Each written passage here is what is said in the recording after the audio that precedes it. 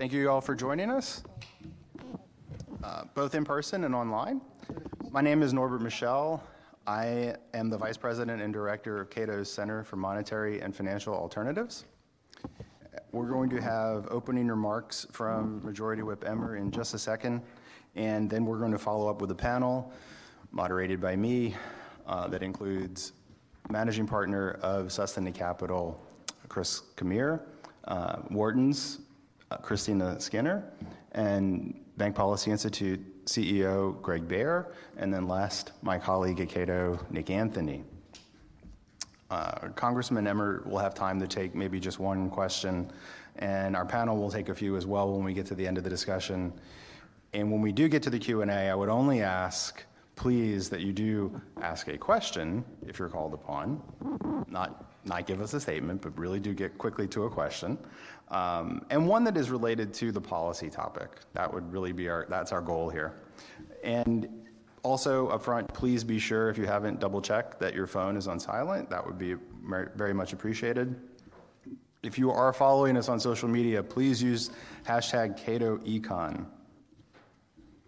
Okay.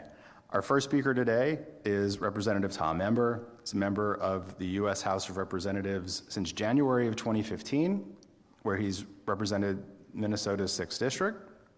In the new 118th Congress, his fellow Republican colleagues elected him to be House Majority Whip. He's a very well-respected member of the House Financial Services Committee, and he is both on the Digital Assets and Capital Markets subcommittees. Most relevant for our event today, he was the first member of Congress to introduce legislation that would prohibit the Federal Reserve from issuing a retail central bank digital currency, or CBDC. So please help me and welcome Congressman Tom Emmer.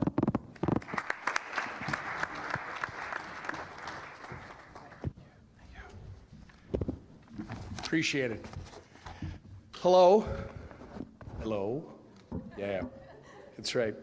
I want to thank Cato for inviting me to provide a few. We okay? All right. Just want to make sure I'm not breaking everything when I got up here. That's what we're accused of all the time. I want to thank Cato for inviting me to come today and give you a few remarks. Obviously, it's a pleasure to be with all of you because the alternative, which I'll experience in just a few minutes, is driving back up to the Hill and being with all of them. So it's really good to be with all of you. When I joined Congress 8 years ago, a staffer gave me a book that discussed the promises of blockchain and crypto to disintermediate economic and social frameworks and to restore control to the individual. I've come to refer to this concept today as the ownership economy. But 8 years ago, and by the way, that comes from some of you, I'm just referring what you people are saying. But 8 years ago, I just saw this technology as a solution to the mismanagement of our monetary policy and a restoration of vital American values: privacy, individual sovereignty, and free markets. The United States leadership in the global economy is propelled by our ability to leverage innovations that make markets and communication more efficient. For example, the United States responded to the emergence of the Internet, a decentralized digital infrastructure upon which anything can be built, by advancing policies that prioritize these American values: privacy, individual sovereignty, and free markets. As a result, the Internet stands today as an infrastructure that any American can access freely without the permission of public officials, which is very important, unlocking an abundance of economic activity and opportunity. America remains the technological leader not because we force innovations to adapt our values under regulatory duress, but because we allow technology that holds these values at their core to flourish. The next phase of the digital economy, the ownership economy, consists of a trusted, immutable mechanism for transferring value in real time over the internet. Enter crypto, a technology that can shift economic power from centralized institutions back into the hands of the people.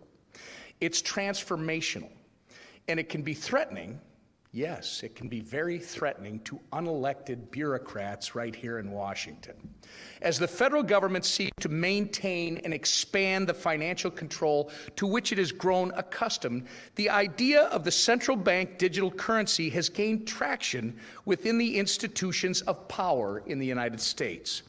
As a government-controlled, programmable money that can easily be weaponized into a surveillance tool.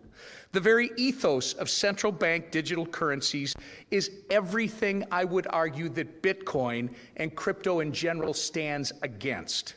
It's everything the United States of America stands against.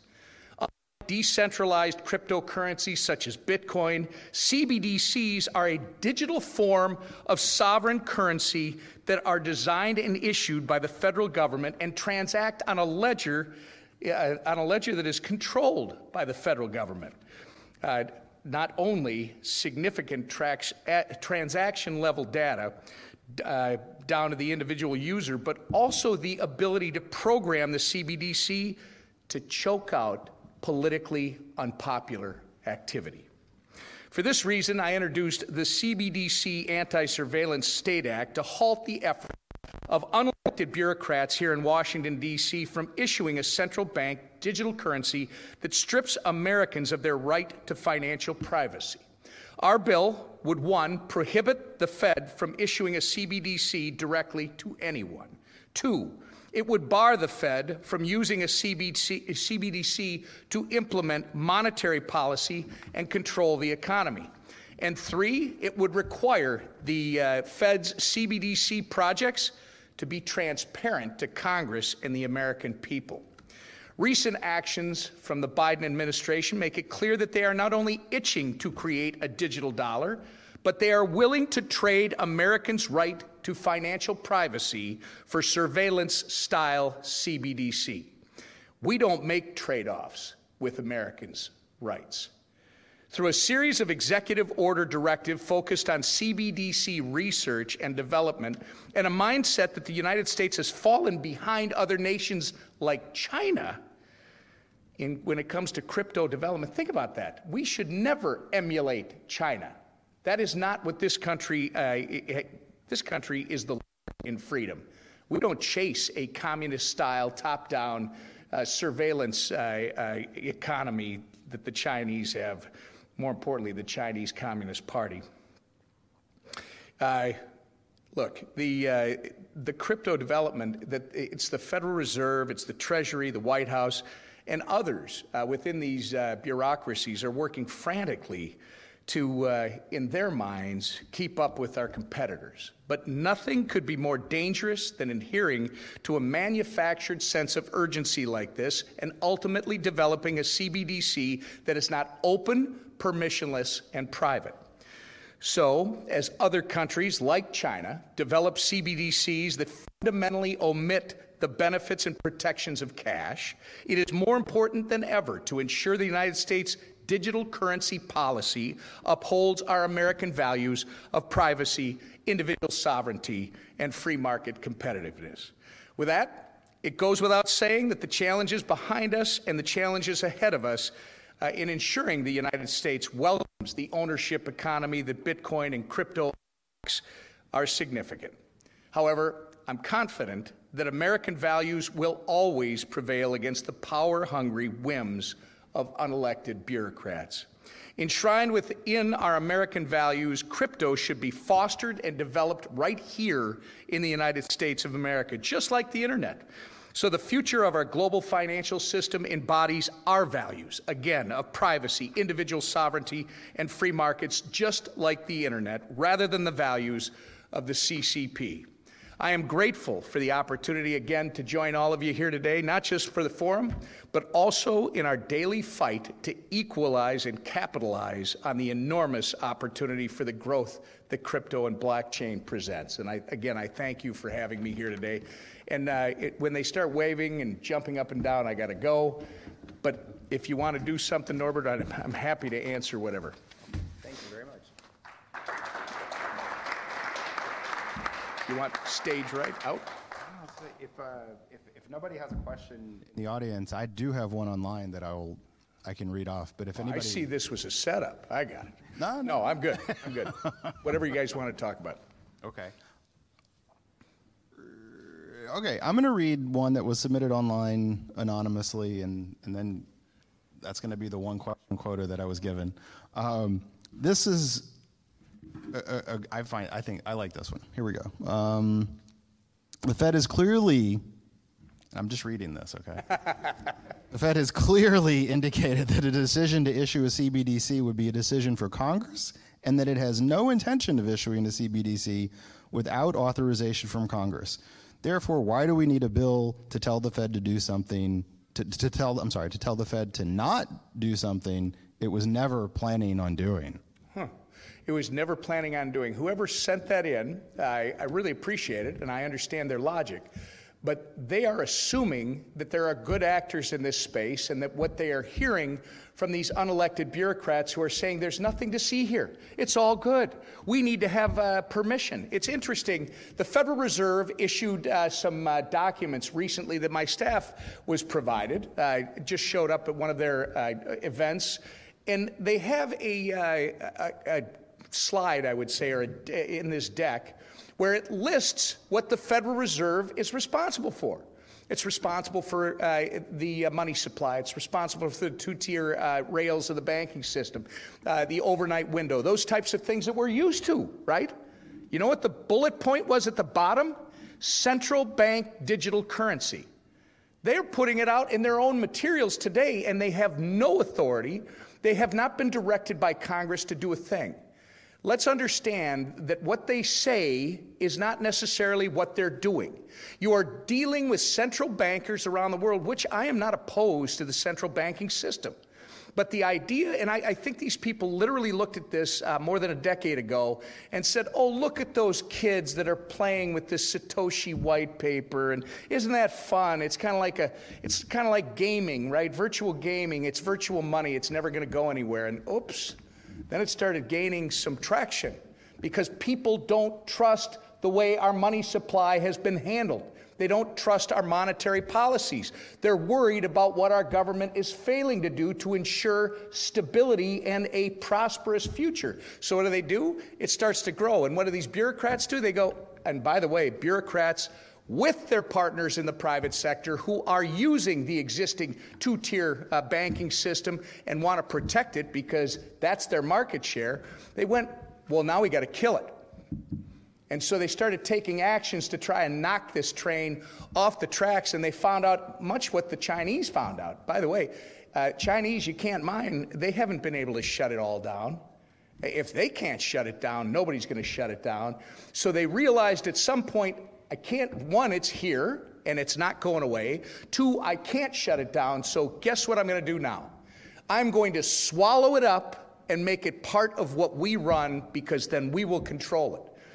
That's the innocent way of looking at it. The not-so-innocent way of looking at it is when people say to me, yeah, I know what you keep saying about the digital yuan and how they use that to control the population. They turn your card on, they turn your card off.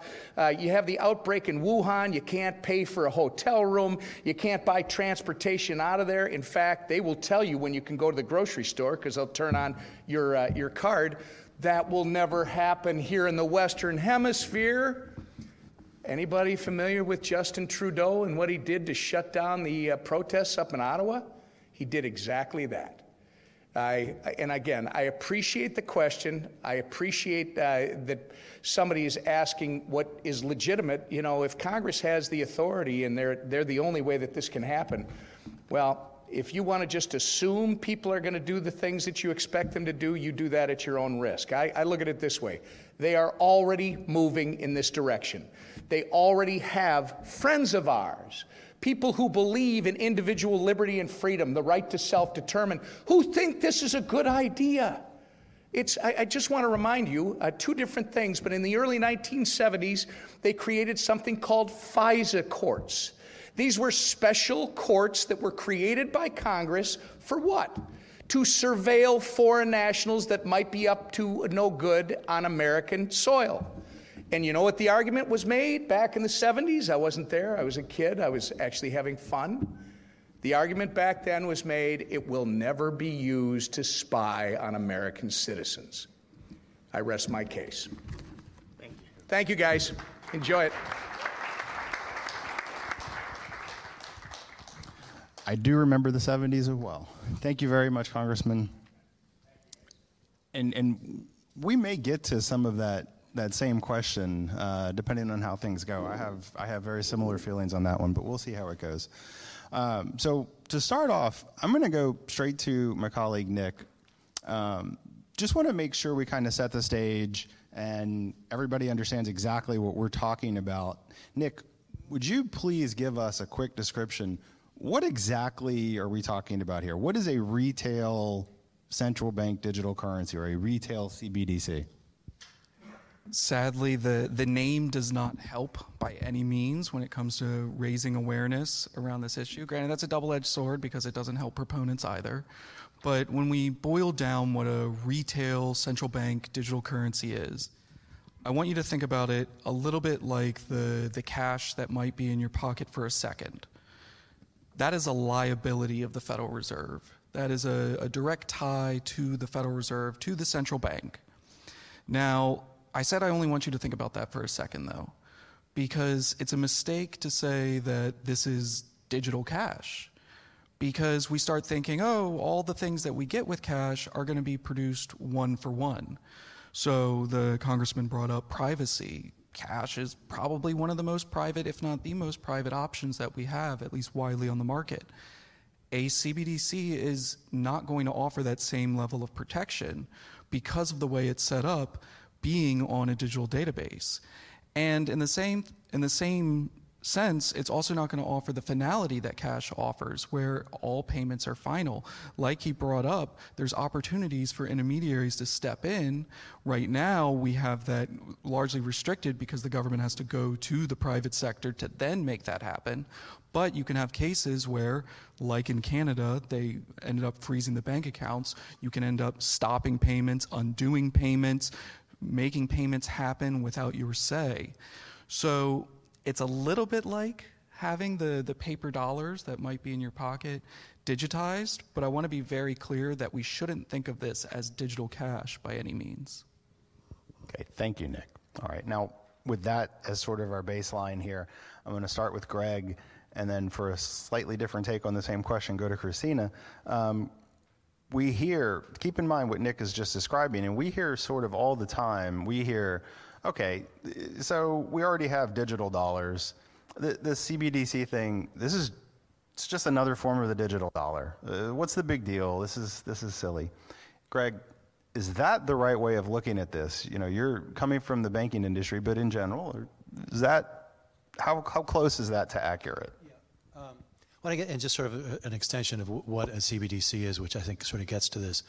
So again, if you have a dollar in your pocket, and I always teach this in my law school class, you've lent money to your government, right? That's their liability. And they use that for their assets, the government's assets. If you have an account at a bank, you have lent money to your bank, and they take that and they turn that into their assets, which are loans. If you take that money and deposit it in a money market mutual fund, they take that and they turn that into their assets, which are things like commercial paper, right? So to the extent that you're holding cash in your wallet right now, you're funding the government. To the extent that you have a bank deposit, you are funding loans to yourself and others in your community. To the extent that you have a deposit in a money market fund, you're funding basically commercial lending. So that's really important to understand. And in fact, it's so widely misunderstood on the Hill and elsewhere that we actually did a special blog post just on this point. So if you put a CBDC in a bank wallet, and that's sort of what we're going to talk about a lot, is if it's in a digital wallet, whether that's at PayPal or Bank of America or wherever, that does not become a liability of the bank. That doesn't turn into a loan or any other asset that a bank holds. It's just gone. And that's really important because that means for every dollar that shifts out of a bank deposit or even a money market fund into a CBDC, that is lost lending. I'd also just add sort of relatedly in terms of how this all works, and this gets to, I think, some of the privacy concerns. There are different ways to administer this. There is the possibility of doing a direct tokenized central bank digital currency, which would be like the dollar in your wallet. It's a bearer instrument. It's validated based on what it is, not who owns it. Really, no central banks are talking about that. Certainly not the Fed. not the Bank of England, which had its announcement last week, not Europe. All of them are talking about, and this really sort of changes the equation on CBDC, they're all talking about an indirect account where the central bank doesn't have to do AML, KYC. They don't have to do customer service. It's not their account. It's an account held at a bank or a non-bank that's sort of like a bank, so call it a PayPal. But that really sort of changes a lot of the value equation, because now that's going to be monitored just the way banks monitor for KYC, AML, your deposit account. They'd be monitoring your CBDC to the extent that you're spending that in their account. And this is, I'm going to come, 1 second, Christina, I'm going to come right back to you. But this is, I think, in my mind, this is relevant also to the question that we asked the congressman, because you can read the Federal Reserve Act many different ways. There is nothing, as far as I can tell, that would prohibit an intermediated CBDC, which is what Greg is talking about. Now, people would argue about that. I would. Me too. I know you would. I know you would. But in one, at least, manifestation, I can envision where that would happen, or happen without any amendment to the Federal Reserve Act, a simple appropriation from Congress, and you would have an intermediated CBDC. So this is one of the reasons that I believe it is important to have legislation prohibiting it, because I think that you're actually much closer to the legal authority. This is a point of contention. Christina and I are going to tag team against you now. That's okay. We're good. We can do that. Yeah, because let's say, I don't know if I was a co-author. My colleague Paige Paradon, I think a year ago, wrote a legal analysis of this very question about whether the Federal Reserve Act authorizes, or any of the Treasury Acts authorize this, concluded no. They tend to refer to things like prints and dies when it comes to the currency of the United States. And then more as a procedural matter, this was little noticed, but in the administration's digital asset announcement, they had actually sought an opinion from the Office of Legal Counsel about whether they had this authority. And there's a footnote in that announcement that says, we have received a legal opinion from the Office of Legal Counsel, period. Now, if that opinion had said green light, I suspect they might have released that opinion, or at least said what it said. And I think the fact that they were silent on its contents probably indicates that they were told they did not have the authority. And I think that also dovetails with the remarks by the Fed over the years as well. But Christina, you jump off the top rope. I'm happy to be chief legal counsel here if you would like me to continue before I get to the rest of my remarks. So I mean, so first, I think, I'll just carrying on with this conversation. Central bank digital currency would be a new form of public money, right? So that's a very important distinction to bear in mind. We've been talking about what CBDC is as a baseline, and I want to add, right, that we have public money and we have private forms of money, right? So private forms of money would include demand deposits issued by banks. Some would say that they would include money market instruments and so on and so forth, right? But there are fundamentally two kinds of public money that the state issues, right? One is cash and coins, right? So currency, the stuff that you can hold in your hand. And then the other are central bank reserves, right? So only the banking system has access to central bank reserves, right? Those only flow to the financial system.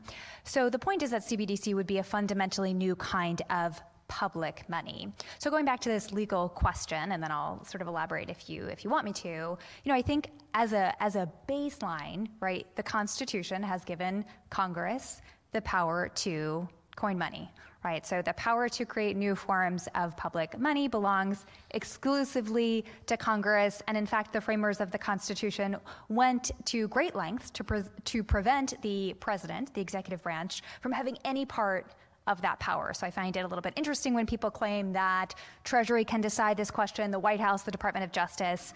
I can't really fathom how that would be consistent with the Constitution. So Congress has the exclusive prerogative to do that, and it's delegated some of that power to the Federal Reserve, right? So it follows pretty basically that if the Federal Reserve wants to create a new form of public money, it has to have permission from its principal, right? The Federal Reserve is an agent of Congress. Congress is the principal. And as Greg was saying, there are a couple places in the Federal Reserve Act where Congress said to the Fed, okay, you can create paper money, right? It's very specific about the dyes, the kind of ink that would be used on the actual notes. The Federal Reserve Act also provides for very specific ways that the Fed can get central bank money, central bank reserves to banks and other components of the financial system during emergencies. So the Federal Reserve Act is pretty specific about the kinds of money that the Fed can create. And so this is basically where I cash out on the legal analysis. Now, I've done some other work thinking about individual rights and money, and I'm not sure if you want me to carry on with that or cede the floor for a bit. No, I want you to do that, and then Christian's going to get my back, and we'll come right back. But Christina has a new article. So I haven't used my legal degree in 2 decades, so I want to present you with the perspective of someone investing in technology, so to make sure that we don't kind of discuss a straw man here and assume a particular implementation that seems to be going around. Okay. I don't have a legal degree. So currencies are technologies that can be used as money, right? So you typically use it to exchange it for goods and services, and from an economic perspective, they're kind of the operating system of an economy. And we haven't upgraded this operating system for quite some time. So you have, yes, these paper implementation, and then you have basically what we call database solutions. And the paper implementation is really great, right? Because it settles instantly. It's basically censorship resistant. It usually has no fees and so forth. Whereas 97% of all transactions today really happen in a digitally mitigated fashion using database solutions. And that's convenience, but provides absolutely no privacy and is absolutely subject to censorship, is absolutely subject to the terms and conditions of that intermediary that you're introducing in your private commercial transactions, and that's simply inefficient. So the point there being is everybody here in the room pays about 4% of their income from the average income level directly to the commercial banking system. Every good and service that you're buying is inflated by at least 5-6% because of outdated merchant account systems. So the legacy technology, the technology debt that the legacy financial system introduces basically exerts at least a 10% penalty on the real economy. And real economy here is capital R, capital E, as in there's an economy and there's a conduit to that economy we call financial services. They're supposed to facilitate the exchange of commercial goods, right? So they're not part of the real economy as far as I'm concerned. But really the damages are much larger. So in 2021, global GDP stood at 96 trillion. 2021 was the best year for financial service providers, who raked in 22.5 trillion. For me, the entire amount is a damage to the real economy. And so the point, coming back to this, that we should be discussing is entirely limited to the fact whether or not we're issuing a digital bearer instrument that's US dollar denominated. Everything else is going to be limited to a strawman discussion if we're assuming a particular implementation. And I wrote very long articles. We discussed these topics for 1,000 hours, including with Tom a year ago. We're explaining this in more detail. Okay.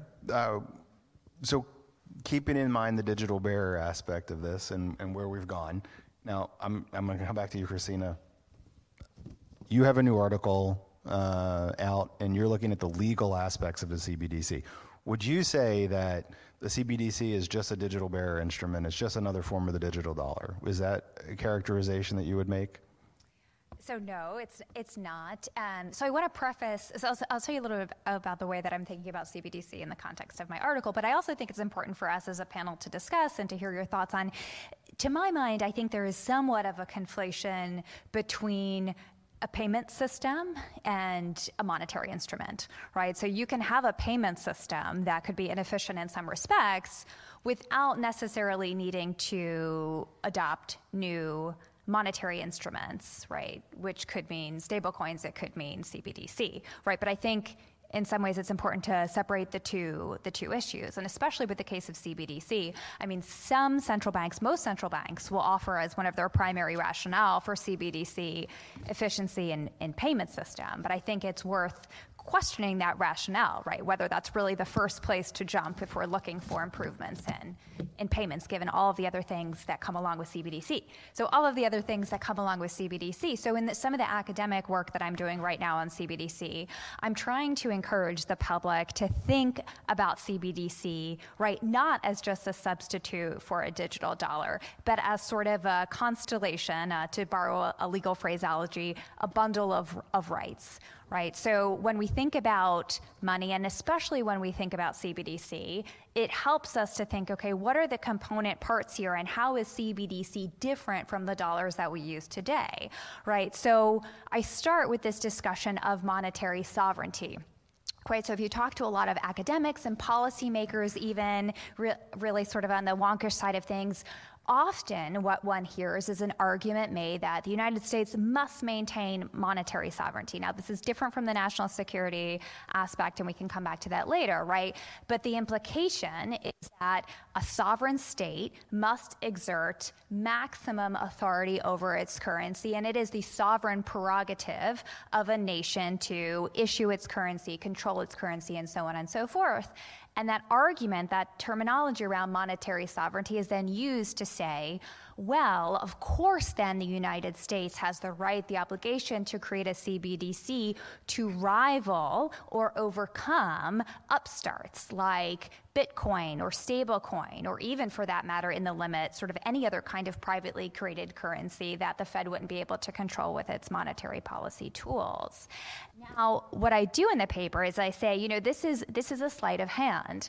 This way that people talk about monetary sovereignty is relevant only in the context of international monetary law, right? So in the context of international monetary law, right, around the time of the Bretton Woods agreements, countries were really worried about what would happen to their sovereign prerogative over monetary policy if they had to maintain and sustain a gold standard, right? But monetary sovereignty means something completely different altogether when you're talking about it in the domestic context.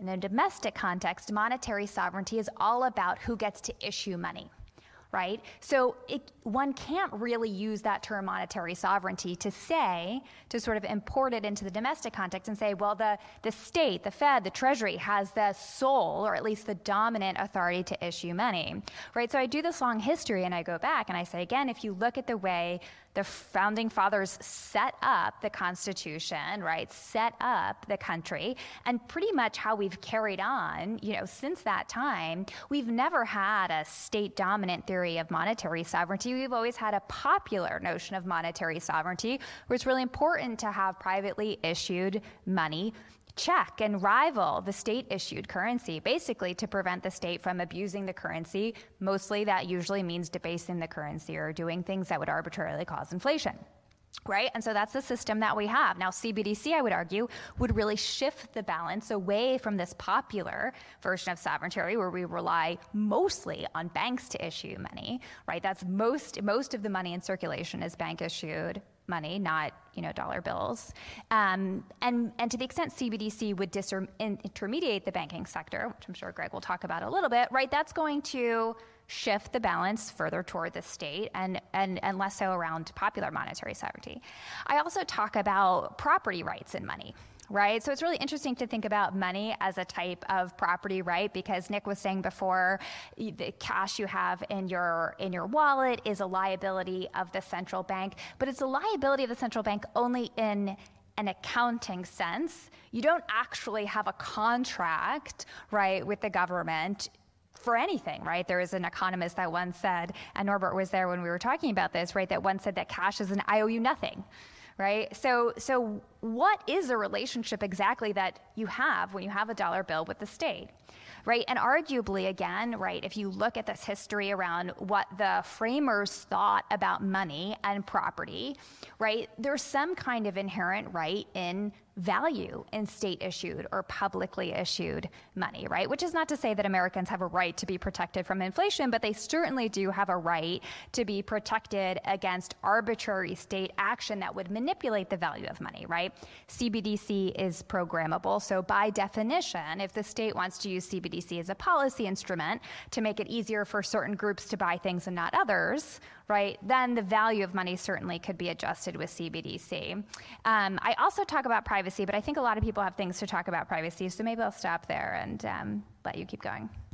Yeah, I would just note, sort of going back and somewhat related to what Christina was saying, I mean, if you're thinking about a potential benefit of a CBDC as having the ability to have a tokenized bearer instrument and transact privately, you are in for a huge disappointment. Because there is not a central bank in the world that is contemplating that, including ours. And the reason is very simple, which is if you do that, You can no longer have economic sanctions. You can no longer deter anti-money laundering. You can no longer counter the financing of terrorism, because that is who will use a tokenized bearer instrument. And the reason they can't use cash is very bulky, and people keep track of your cash, and you can't really take a armored car across borders. But it still happens a lot. I think a majority of the U.S. cash is actually overseas, and a lot of it's being used illicitly. But the last thing in the world's central banks, including ours, want to sign up for is a tokenized bearer private CBDC.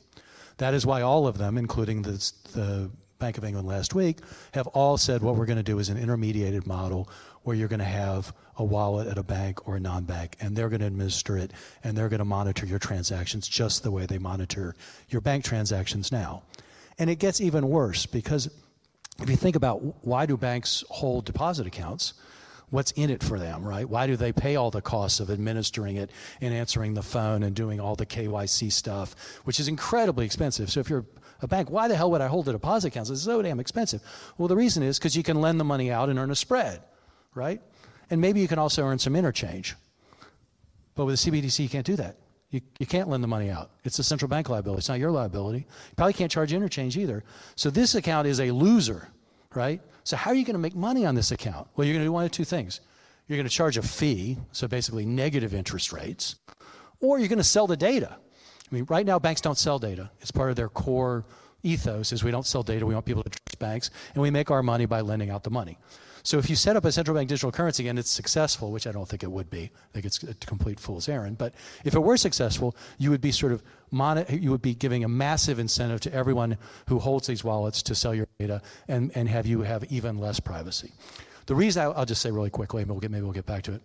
The reason I don't think this is going to be successful, particularly now as interest rates have risen, is why would you hold central bank digital currency in a wallet and earn no interest when you can hold it in a bank deposit or a money market fund and earn interest? And the great financial stability concern about CBDC, which we'll get to, is there's only one time you'd do that, and that's if there's a financial crisis. And you'd say, well, maybe just today I want to move out of my bank deposit and then I want to move into the CBDC. And that implodes the banking system. Now, not if you're probably a small dollar person, but if you're a corporate treasurer and you say, well, I got $10 million here on account. I'm just a little nervous, so just for today, I'm going to move it over to the CBDC. Well, that becomes a rather massive financial stability problem.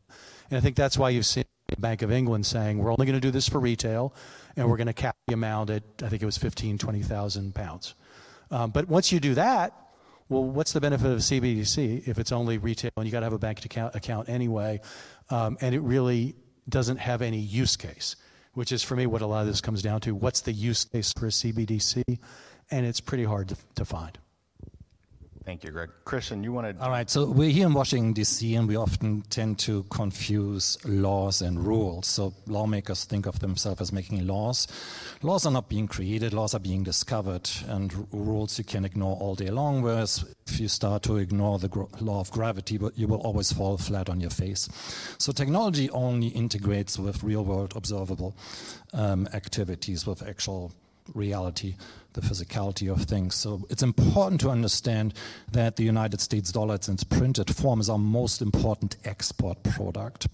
Almost $1 trillion is circulating internationally. Obviously, it's legally an IOU, but practically an IOU that's never called upon. And it's exceeded by revenues only by refined oil products. So the larger point here being is it's been very successful in that particular facility, as in there's a dozen other countries who started importing that particular technology if and when and where their own technology, their own currency failed, i.e. through hyperinflation. So it's a foregone conclusion at this point in time that other countries will issue a programmable digital bearer instrument. I think we can all agree upon that, and we did a lot of research on that, as everything online available at this point in time. Larger point there being is in order to be competitive, we have to provide a similar product like a digital bearer instrument. And from where we are sitting, it really doesn't matter who is issuing it, if it's issued correctly. And in terms of deposits, already 45% of all M1 deposits are actually stored by non-banks. So the PayPals of the world are moved by non-banks. So the primary objective and primary moneymaker for banks is actually lending, which actually, if you had a digital bearer instrument, could be improved upon, because right now you can't actually lend to a lot of different constituencies because you don't have this granular data. So when we think about lending right now, or banks, commercial banks by and large do, they're not lending, they're creating new currency. Right, so there's this whole space of alternative lending, which is really the only form of lending. In order for me to lend you something, I have to actually have it from a legal perspective. So again, there's a lot of conflation that don't actually project on what we can readily observe in the data and in the technology. Well, and I think we probably have some disagreement on a couple points there, and then probably on whether we need to have the U.S. issue a CBDC to compete with other countries that are issuing CBDCs. I know we have disagreement on that. I do want to keep moving, but I want to try to tie back to this as best I can. We agree that there's a difference in a CBDC and a digital dollar as we know it now. Like that, there's no disagreement up here on that, right? You really need to talk about the entire topology. CBDC. It's one element of three factors, right? You need to consider the client technology. But there's a difference. Yes. So okay, that's okay. So that, obviously, no one supports a surveillance coin. I think we all agree on that. It's all in the actual implementation. If you actually provide a censorship-resistant instrument. I think we could have an even longer, probably another 45 or 50-minute discussion on how that would or wouldn't happen, because I think. I know we've made the argument, and I know where Greg is on this, that although it's nice to talk about that digital bearer instrument being issued by the central bank, the truth of the matter is, without getting rid of the FISA courts and the surveillance system and the Bank Secrecy Act and the AML regime, they're not going to do that. I think now, and maybe that's an opinion, and maybe Christian's in a slightly different spot than the rest of us, but I think that's really the question, right? Would that happen? And all I can say on that front is the Bank of England has explicitly ruled it out. The European Central Bank has explicitly ruled it out. The Bank for International Settlements has explicitly ruled it out, and the Federal Reserve has explicitly ruled it out. Right. No, Christina, did you? No. Yes, I think you have to think about this in the context of what the U.S. sanctions regime means for our foreign policy. Since 9/11, using the dollar to reinforce and to exert sanctions is one, if not the most powerful foreign policy tool that we have. So I think it's completely fallacious to think that there would be any concession on that point in exchange for what is very difficult, if not impossible, to identify as a use case right now. Okay. And I also just said, sort of parenthetically, again, use cases for central bank digital currencies are really hard to find. Usually you hear people saying things like, it will democratize finance, it will lead to innovation, without any real use case. The use case you hear the most is, it will improve cross-border payments. But again, when you drill down and say, well, how would it do that? If you think about a cross-border payment, you're taking a fiat currency, you're doing a currency transaction to convert it to another currency, and then you're using the equivalent of the ACH network overseas, as you've used the ACH network here to put it into the system. But mostly what you're doing, the largest cost in any cross-border financing transaction is AML KYC sanctions. Right. So a CBDC is no answer to that. It just puts another step in that process. So you go from your bank account to your CBDC to the currency transaction to another currency, and you still have to do AML KYC sanctions. And so what has it really added? I think to Christina's point, because no one's going to give up on that.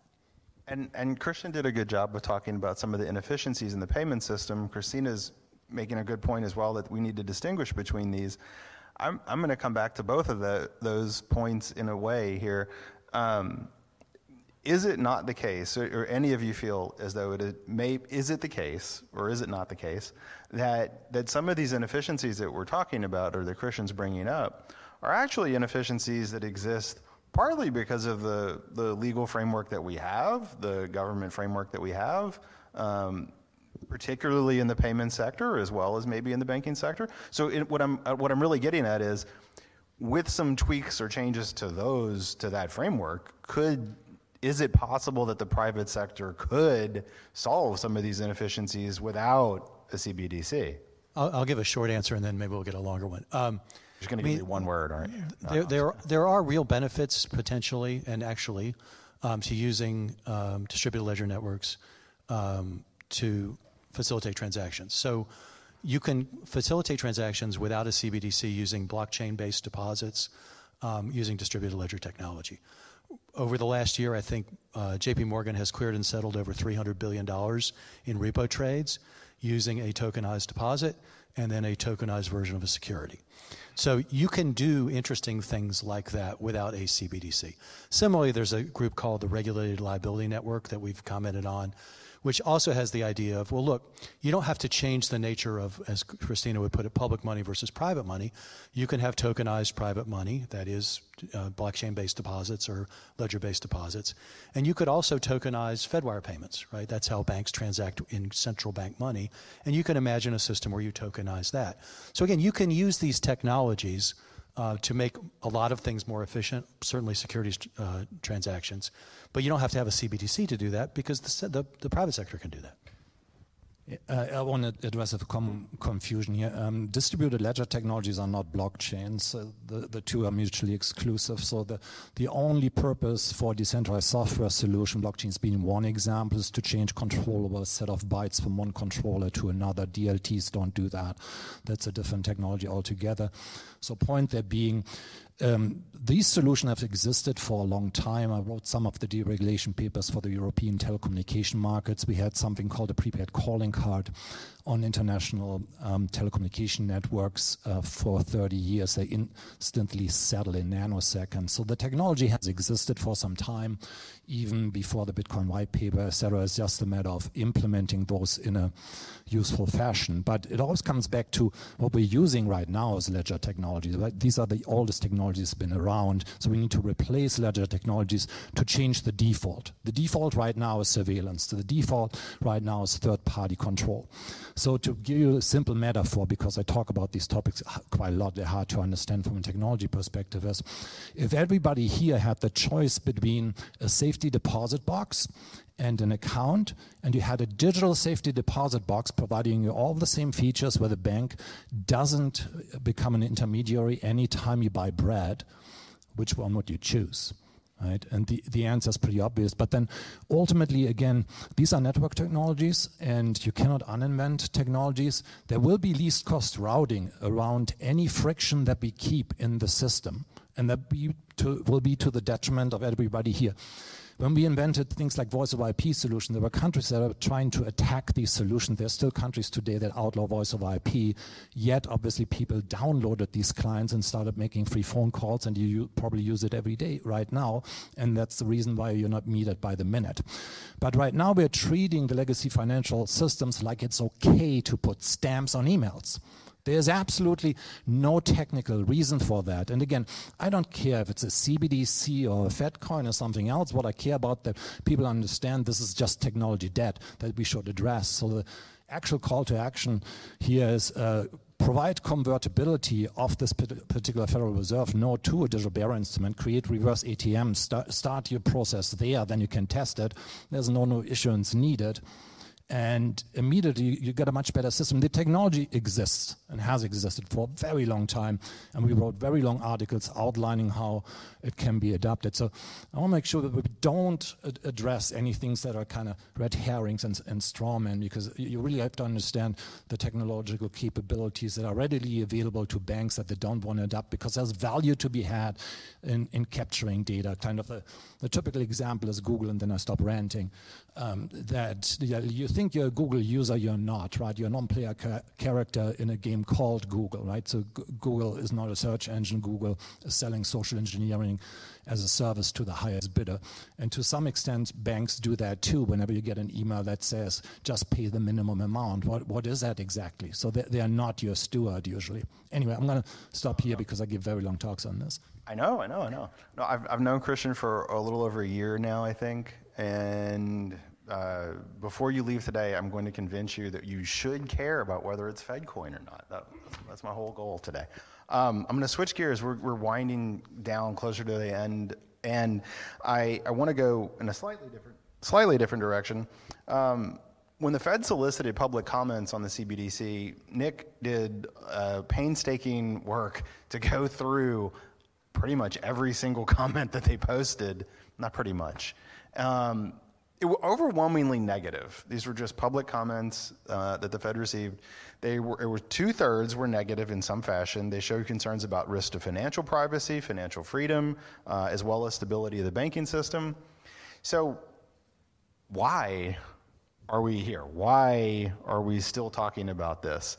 And we can even throw in what Chairman Powell said yesterday, and I know what I think about that, but I'm going to throw that open to everybody. Nick, do you want to, why is this still a concern? I think the two worst reasons for why this is on the table. One is this general fear of China's doing it, so the United States has to respond. And that has so many problems with it just from the start. The second, I actually think is worse though, because it's this fear about Libra or Diem and Facebook or Meta, where I encourage you all, you don't have to take my word for this, go on Google Trends and just look up CBDC and see what the activity has been like. And you're gonna notice that right after the summer of 2019, the views and the trend activity just skyrocket with activity. And it's really important to be clear here. What happened? Did Facebook introduce a stable coin? Did it put one on the market? Did it integrate it into Facebook on social media? No, it published a white paper talking about the idea. And this got officials, both in central banks and international agencies, and ones in Congress, so scared about what might happen if Facebook goes through with it, that suddenly, I mean, CBDCs were not new at the time. If I'm not mistaken, China had been looking at it since about 2014, if not earlier. And yet suddenly it changed the game for them, that this might be a real thing. And unfortunately, despite so many people being concerned about it, despite it really not offering a solution to the table, despite any of the many promises that have been offered just failing to stand up to scrutiny, I think those two reasons have really held strong. There's really deep claws on that. And when we get to the end of the day of looking at, there's a lot of problems with the existing system. One of my favorite things that Chris has said before is that the existing financial surveillance operates like we're trying to catch tuna, but we're catching dolphins in the mix. And sadly, it's not just one or two dolphins, it's millions of them. And we need to fix those problems. And instead, we're just looking at the shiniest new toy in central banking. I'd throw in a couple more. I totally agree. I mean, I think the Facebook thing just caused a collective panic of central bankers around the world, because it got to their central concern, which is we need control of our currency and our monetary policy. And what if Mark Zuckerberg sets up a walled garden with Zuckcoin or Libra or Diem or whatever it is, and all this activity occurs outside of our control? I think that's a bad justification for two reasons. First, obviously it hasn't happened, and I don't think it will happen. And second, if it did happen, how is a central bank digital currency an answer to that? Why would you not participate in Zuck World, the metaverse, and get all these benefits because you can have a non-interest-bearing CBDC instead? Unless you're just going to require people to have it, but then you could just outlaw Zuck World. So that didn't really make any intuitive sense to me. I think a second reason, which is a little cynical, is this is a really interesting thing to talk about. I mean, look at us, right? And if you're a central bank economist, and there are a lot of them, what a cool thing to debate and think about. Like, what's money? What's a central bank digital currency? And then you have a bunch of technology people, like we can do a project and think about how cool this is. And it's also interesting, every article you read by a central bank economist about studying CBDC has a chart or a graph talking about how many other central banks are studying CBDC. And I think that came up even today. So the reason we're studying it is because everybody else is studying it. And so it's become its own little industry. The third, and I think maybe most interesting but most subtle justification, which I understand at least, is a notion that that people have a sort of natural right to a currency issued by their government. And right now that's cash.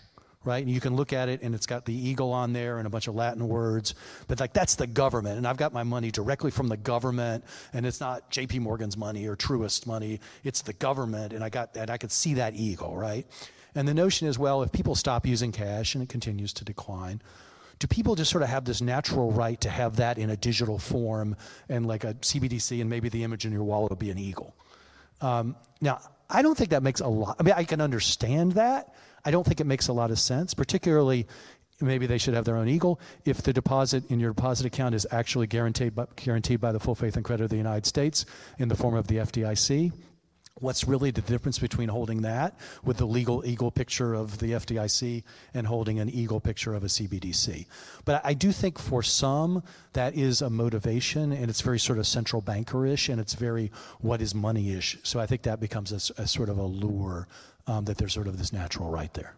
Christine, I know, well, she's just trying to... Yeah, so I'll just add, so I agree with everything that has been said. I think perhaps the concerns about China have waned a bit as sort of the full scale of what dystopian possibility is out there has been made clear to the American public. And I think this, the concern about the surveillance state is like the most tangible thing that most people can grasp onto and probably, elicits the most visceral reaction. But from a policy perspective, I think the one thing that hasn't been mentioned is the CBDC, I think, is very attractive to Treasury departments, and some administrations in particular, because it could potentially give the executive branch more power for doing things like circumventing appropriations or leaning on the Federal Reserve, right? Because as a CBDC increases the liabilities of the central bank, right, that's also going to give the central bank more headroom to purchase more stuff, right? So that could mean that the central bank can buy more treasuries, right? Kind of loosens things up in terms of disciplining yourself over the debt issuance. If you think the Fed's going to have more room to sop that up, maybe it means that one day the Fed can get a little bit more creative and might, feel some pressure incoming to buy corporate bonds, start getting into some fiscal activity. And I think that the CBDC could just create a lot more sort of policy creativity for doing things even like fiscal transfers or, people's QE, right? Let's print some more CBDC during COVID 2.0. Hopefully that won't happen, right? And we can sort of get money to certain groups more efficiently. And so I think that's part of the reason why from the policy side, CBDC looks quite tantalizing. Chris, wrap that one up, and then we'll go to a question. So Congressman Emmer and I did a forum last year exactly at the same time, incidentally. So his demand earlier, if you paid attention, was that we should all have property rights to these, and I call this to these type of bytes. That's exactly the right demand. But the important thing is we're discussing 1/3 of the actual technology, because really the most important thing is really government issued credentials. So if you have an iPhone right now and you open up your digitally native wallet that Apple provides, and you live in one of 4 states, you can already import your digital driver's license into that. So these are digitally native credentials. They are stored on the enclave on your iPhone. So they already give you a primitive that you can exchange right now with law enforcement and TSA in a particular way that's privacy preserving. So that's the right instrument to be looking at. And then the obvious other one is just wallet technology. So when you look at your wallet, your physical wallet, you see certain instruments there. So you got a driver's license, you got credit cards, and you got cash in there. So it's important that we discuss the entire spectrum. So actually just discussing CBDCs is rather vacuous. You've got to understand the real topology and overall network topology that we're creating right now. What you're using today is not the World Wide Web. That's the commercial web. That's what we are fixing. And the value transfer layer is the most important element that we're fixing right now. And to simplify this, because again, I give 3-hour talks about this, is we're reversing the topology from this push paradigm, where you are basically the buyer of your first self-driving car and it decides where you should go and how to get there, to a pull paradigm, to where you are actually getting back into control of all your digital dust, not just things that we call currencies that are stored in databases and ledgers. And we agree, there's more pieces to this. The event that we had last week with Representative Rose and Kat Timpf, where we talked about the Bank Secrecy Act, also a big piece of this. We have lots of these pieces that are also online. So if we have a question in the audience, we'll do that now. We'll go to Q&A. If anybody has a question, then they raise their hand. If not, I do have one that I want to do online. But if anybody's got one, we can do that. No? I don't think that's ever happened. Yeah. Okay. All right. I'm gonna read one that was submitted online from the Money Apprentice. For the vast majority of users of our money systems today, how might a change to CBDCs solve any problem or make their money and banking experience better? That's for anybody and everybody who wants to. It's again a bifurcated question. It all depends on the implementation. If it's programmable digital bearer instrument, it makes things better. If it creates a surveillance coin, no one should be using it. It's kind of binary downstream from that. I mean, the Fed in their paper that we discussed at length, right, declared that they want to create something that's analogous to cash. So if they did that, that'd be all fine. So we just should focus on the actual implementation rather than creating the straw man, assuming that's going to be a surveillance coin and talk about that. Right? And there's so many solutions to pick from right now. So over the last 6 years, we reviewed about 1,200 solutions in the realm of value transfer. And there's so many problems in the legacy system. Again, these are database solutions. That's the important part to understand. It's a national security risk. We cannot use database solutions for anything. You cannot protect databases. We need to create a network of cryptographic primitives. It's our infrastructure at large, but it's also our banking system at large. Right now, you're already using cryptography. That's the important part to understand. When you communicate with your bank, you're using the same encryption algorithm to send a message to your bank. But these are not payment systems that you're using right now. You're using messaging systems. You're sending a message to your bank, who's sending a message to another bank, who's sending messages to another bank. So the difference with digital bearer instrument is that you're actually transferring the value instead of doing this messaging system. And again, we should have had this a long time. This is not optional. Cybersecurity, so cybercrime was a $6 trillion industry in 2021 upon global GDP of $96 trillion. Well, it's non-optional. Okay, no, your point is taken, Chris. But let me. I'm going to push a little harder, and I'm going to ask somebody else to jump in because I don't hear how the CBDC itself helps change that. I think. Yeah, I mean, I think if you're a retail customer right now, you're sending money to your friends with Venmo or the vastly superior bank app Zelle for free. You're getting your direct deposit for free. You're paying with your debit card for free. You're not. You're paying for your the retail. The merchant pays, not the. I'm talking about the individual. So you're doing that for free. You're spending money with your credit card probably more than your debit card because you're getting miles and benefits. And so with regard to all of those transactions, it is difficult to see a use case where you would say, oh no, I would vastly propose in, say, my Apple Wallet, instead of having my bank card and my credit card in that wallet, I would like to have a non-interest-bearing CBDC that I would use to spend where I get no benefits.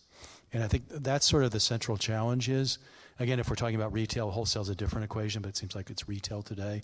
If you are a retail human being, it's hard to see anything that you can do with a CBDC that you can't do better now and pretty easily. Now, you can get into merchants, and because they're the ones who pay interchange, and the whole vast payment system. Payment system actually works pretty well. You tap, you wave your phone, whatever. And that's really, to me, the biggest downside. You can read, for example, all of the Bank of England releases of last week, and they just don't talk about use cases. They don't talk about, again, to me, the biggest problem is who's going to administer this wallet for free without selling the data or charging you? And that's where I think the esoterics of the central bank economists don't really come to ground in the real world of how are people paying each other right now. Does anybody else, before we go back to Chris, does anybody else want to? Okay, go quick. Yeah, so it's obviously never free. It's always built in, right? So every time you got Venmo, and Venmo is not for profit, neither is Bank of America or any of the. It's always built in to whatever you're doing, the price what you're buying, or otherwise, it could be that the entity is actually selling your data if it's a non-bank, which again, 45% of all digital mitigated values are being mitigated by non-banks today, and these are the Venmos of the world. So it's never free. It can't be free in the legacy system. That's kind of the point. But it's really infrastructure technology that. I guess the point is the CBDC won't be free either. Because somebody's got to do the AML, KYC. They got to answer the phone.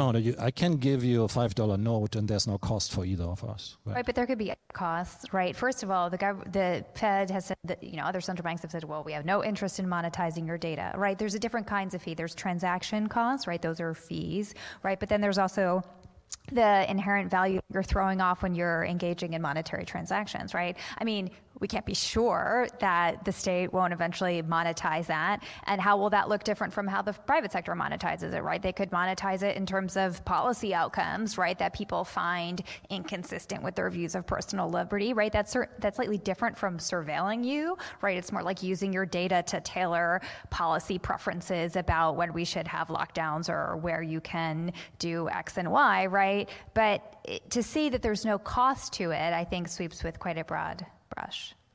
And we are going to have to end. We went a little bit over. I want to keep going. I'm going to sneakily kind of keep going. I'm just going to throw one thing out there. This is where we're going to stop. It's sort of a question, and we'll just kind of let it hang.